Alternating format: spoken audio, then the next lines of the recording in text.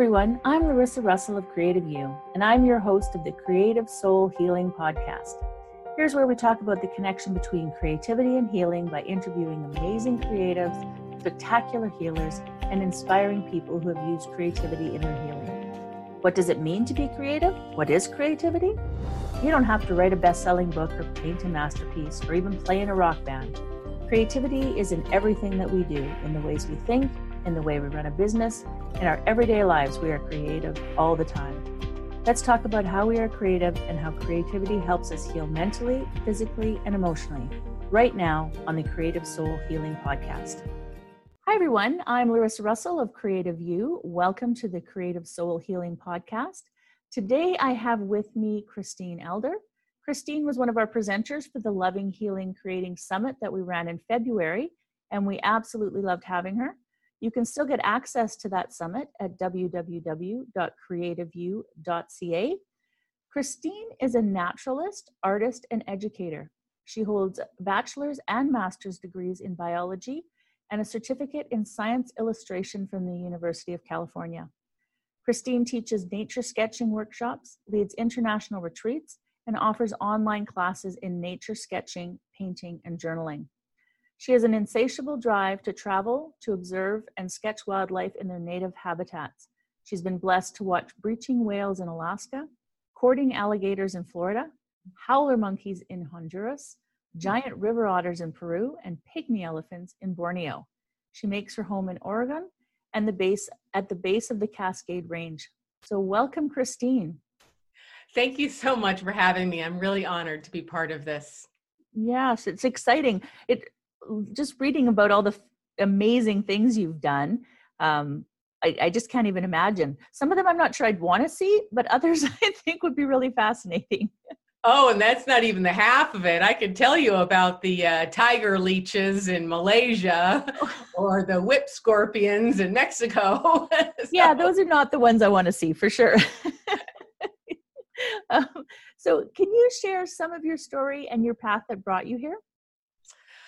Oh boy. Well, I'm a native of California, and I just grew up kind of as a wild child in the rivers and forests and riding my horse out into the wilderness, Mm-hmm. And then I went to college, and I've always loved both science and art. And so I combined those. I got degrees in well, as you mentioned, biology and scientific illustration. And then I've spent the last, I don't know how many years, it's been 30 years or so, always like somehow combining those two. So I've either worked in formal education in science and kind of brought in a little bit of the art, or worked as a teaching artist and brought in a little bit of the science. So yeah, and nowadays, I guess I kind of call myself a multi-passionate entrepreneur, trying to, do more online courses so that I can reach more people. And that's the wonder of the internet now. I do have listeners like you probably do, and mm-hmm. places from Australia to South Africa to Norway. Yes. Yeah. And so I'm just trying to, combine,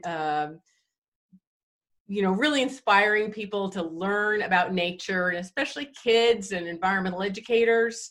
And the path to that for me is through a nature sketching and journaling practice, so that you can kind of slow down and really be in the moment. And that's how you learn. You never forget something you've drawn.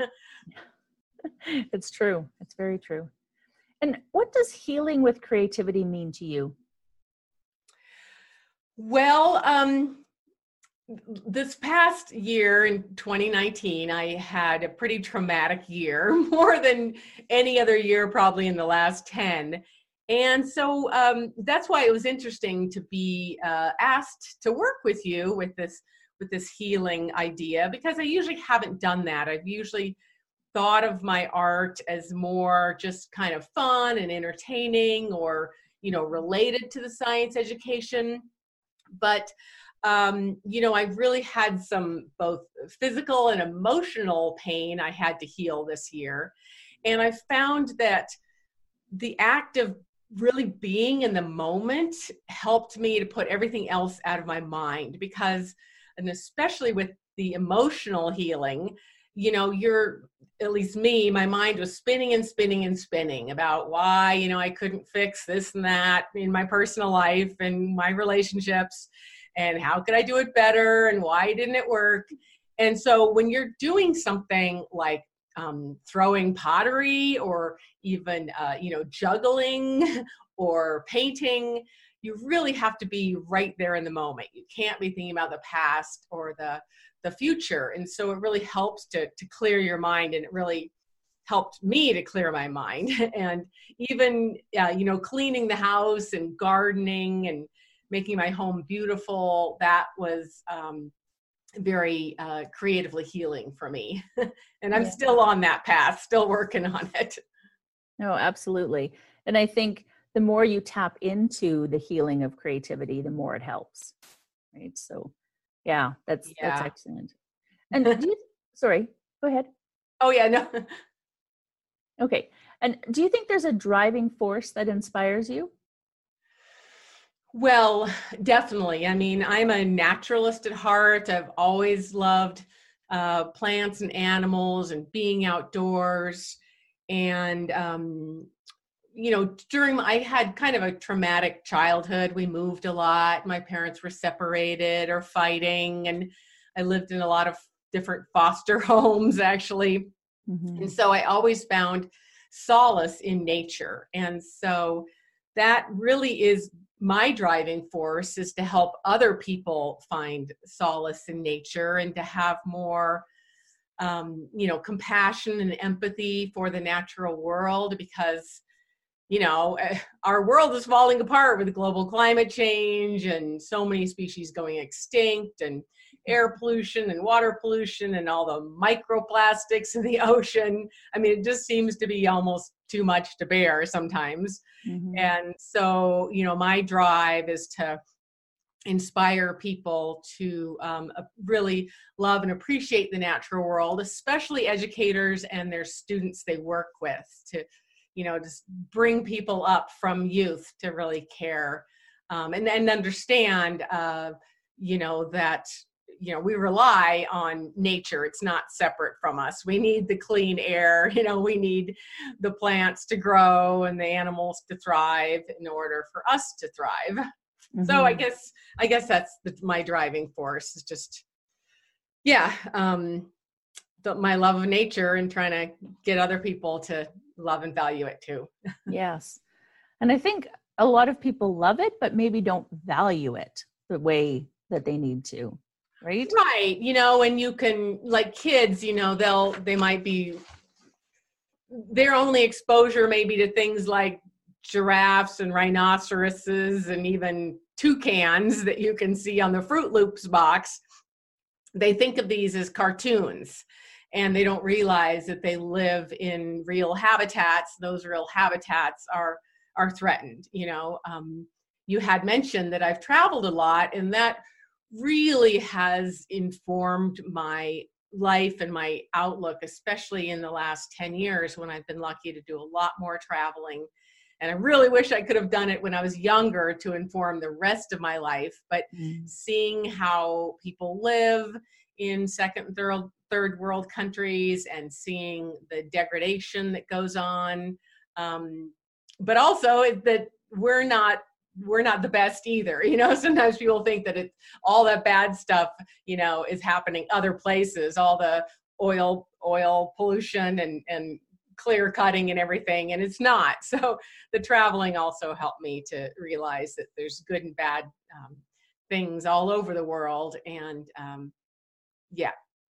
I kind of got lost there. Sorry. No, it was a great segue into that important piece of, the world is bigger than what we can see in our small part of it. So yeah, absolutely. And how has a past pain informed your life purpose? Well, I think I sort of touched on that before, in that the way I was raised and moving around a lot made me find a solace in a constant, which was nature. It wasn't people. It was always nature and plants and animals and my dogs and my horses. And so I really found the solace there and realized the value of it. And so that's why I want to teach, share that with other people, because people are born to love nature, and they're born to love even those animals I talked about, leeches and scorpions. Little kids are always really curious. It's us humans that narrow their worldview, and we give them things like fear of animals or plants or being outdoors. And so I think that's probably it. The past pain being just having a hard childhood. And of course, we all do, right? We're all damaged to some extent by our childhood. I'm actually pretty lucky, but yeah. And what is your favorite creative healing modality for yourself? I guess it depends. Every day I like to get up in the morning and sketch. It's a good time early in the morning, before my brain gets filled with more left brain things, to do some sketching with my cup of coffee in my living room. But also, gardening, being outdoors. I work with horses a lot, so that's creative for me, is caring for and training horses. But also, my traditional art, drawing and sketching, and especially watercolors, because they're just so luscious, and you can't completely control them, kind of like life. You have to enjoy what happens and the serendipity of that, right? Yeah, absolutely. And what would you say is your greatest accomplishment to date? Oh boy. Well, getting my 4 college degrees, I worked really hard on those. Yeah. I just love being a student. I love being in school, but it was pretty hard, especially finishing the master's thesis, where you had to be really self-directed. But I think I spent about 5 years taking care of my father while he was dying, and that was really hard. Yeah. And we had a complicated relationship, and just about all of us, especially as women, are going to find ourselves in that role at some point in our lives. And so I was really proud of doing that, even though it was really hard on both of us. There was the best option. So I guess that's one of my greatest accomplishments, is keeping my dad out of an old folks home and letting him live at home with me and with caretakers until he passed at age 90, actually. Wow. Yeah. And, I don't think we give ourselves enough credit with that being an accomplishment, because it is hard to do that day in and day out. And watch. So often falls on the daughters. Yes. The rest of the family, we don't know where they go half the time. It's often the daughters. Yeah. For me, living on the other side of the world, just, my brother lives in Germany. So. And that was definitely a time where I needed to have some creativity in my life, if only for a half hour a day, and definitely getting outside and exercising, which is creative for me also, to heal, and to be able to fill my own, what do they say, fill your own vessel, so that you have something to share with others. And especially when you're caregiving, you've got to take care of yourself. If you can take care of anybody else. Absolutely. Absolutely. And what inspirational advice would you give someone who is struggling?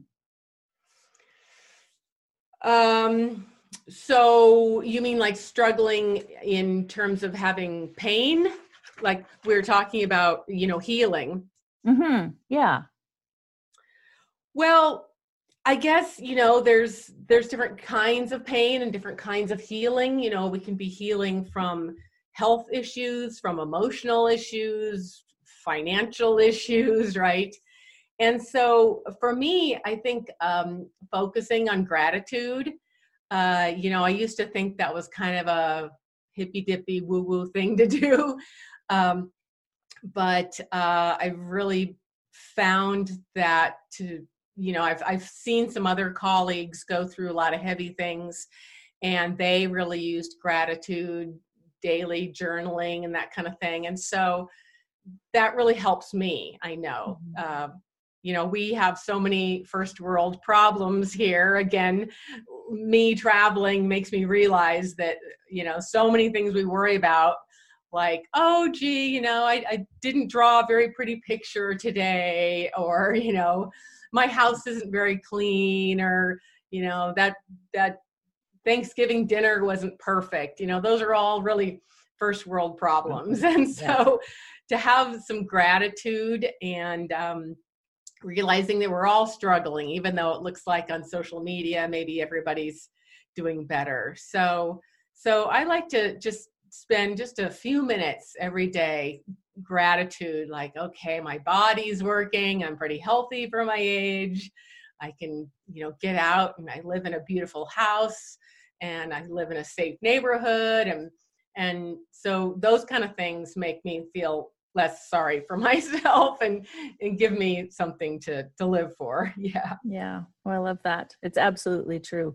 I find when I actually do my gratitude as like actively write it down or say it, it just makes all the difference. Yeah. It really does. Yeah. And if you could change one aspect of our society through your work, what would it be? Right. Definitely the environmental education aspect. So having people understand the role that nature and, natural ecosystems and biomes and habitats and why they should care about endangered species, why they should care about global climate change. And so, just kind of waking people up, getting people a little less materialistic and more living in the moment, seeing the beauty in front of them right now outside, whether it's a warbler or a redwood, or to really, appreciate and have empathy and compassion and understanding for the natural world and how we are dependent on it. It's not just an extra for fun, Mm-hmm. Yeah, absolutely. And do you have an inspirational quote that sums up your life journey? Well, you had asked me that before, so I got it because I can't remember any quotes. So I got a piece of paper here. It's a quote by a Senegalese forester who's still alive today. His name's Baba Duom. I think you pronounce his name, but he's still alive. And he said, "We only conserve what we love. We will only love what we understand. And we will only understand what we are taught." And so that's how I live my life in terms of bringing people out into nature, having them slow down, draw things, journal with things, and then they know about them and gives them more of a chance to understand it and then love it. So I guess that would be my quote for sure. No, and it sounds exactly like you. So I totally understand that. Yeah, that seems like the perfect quote for you. And I actually haven't heard that one. Oh, okay. I love it's on my quotes. website too. So yeah, that's beautiful. So do you have anything else you'd like to add or that we maybe didn't discuss today that you'd like our listeners to know? Oh, I don't know. I don't want to be saying the same thing over and over again. But yeah, I think just trying to, have gratitude, get outside as much as you can, slow down, especially during the holidays, and really see what you have in front of you. Again, I had my long-term relationship fell apart this last year. And, the more I have distance from it, the more I can look back and see that, maybe I wasn't, valuing it as much as I could have. And that I see friends now who are in different relationships, whether it's parents or their siblings or their spouse, and maybe they're not prioritizing that as much. They might be bickering about this or that, and I look at them and I say, I wish you would have more gratitude for each other. So yeah, again, getting back to that gratitude and just living every day like it could be your last, and really valuing the world around you and your friends and family. Yeah, it's so true. I was widowed years ago, and sorry. Thank you. It's been a number of years, but it's amazing how that really changes your perception of your day-to-day life and how you take everything for granted. I had went to the airport. I was off to Germany to visit my brother. He went off to work, and we never saw each other again. So it's really interesting how we take our day-to-day lives for granted. So I love that message that you shared, because it can be, a relationship ending, a parent dying, or a spouse dying. Maybe it's just somebody moving to the other side of the world. We don't know, but relationships especially can really be altered by not appreciating what we have. Yeah. Life can change in a split second. Absolutely. Well, I want to thank you so much for being here. Thank you. Yeah. And for our listeners, we will see you again next week. And in the meantime, I wish for you amazingly creative days. Thanks for joining us.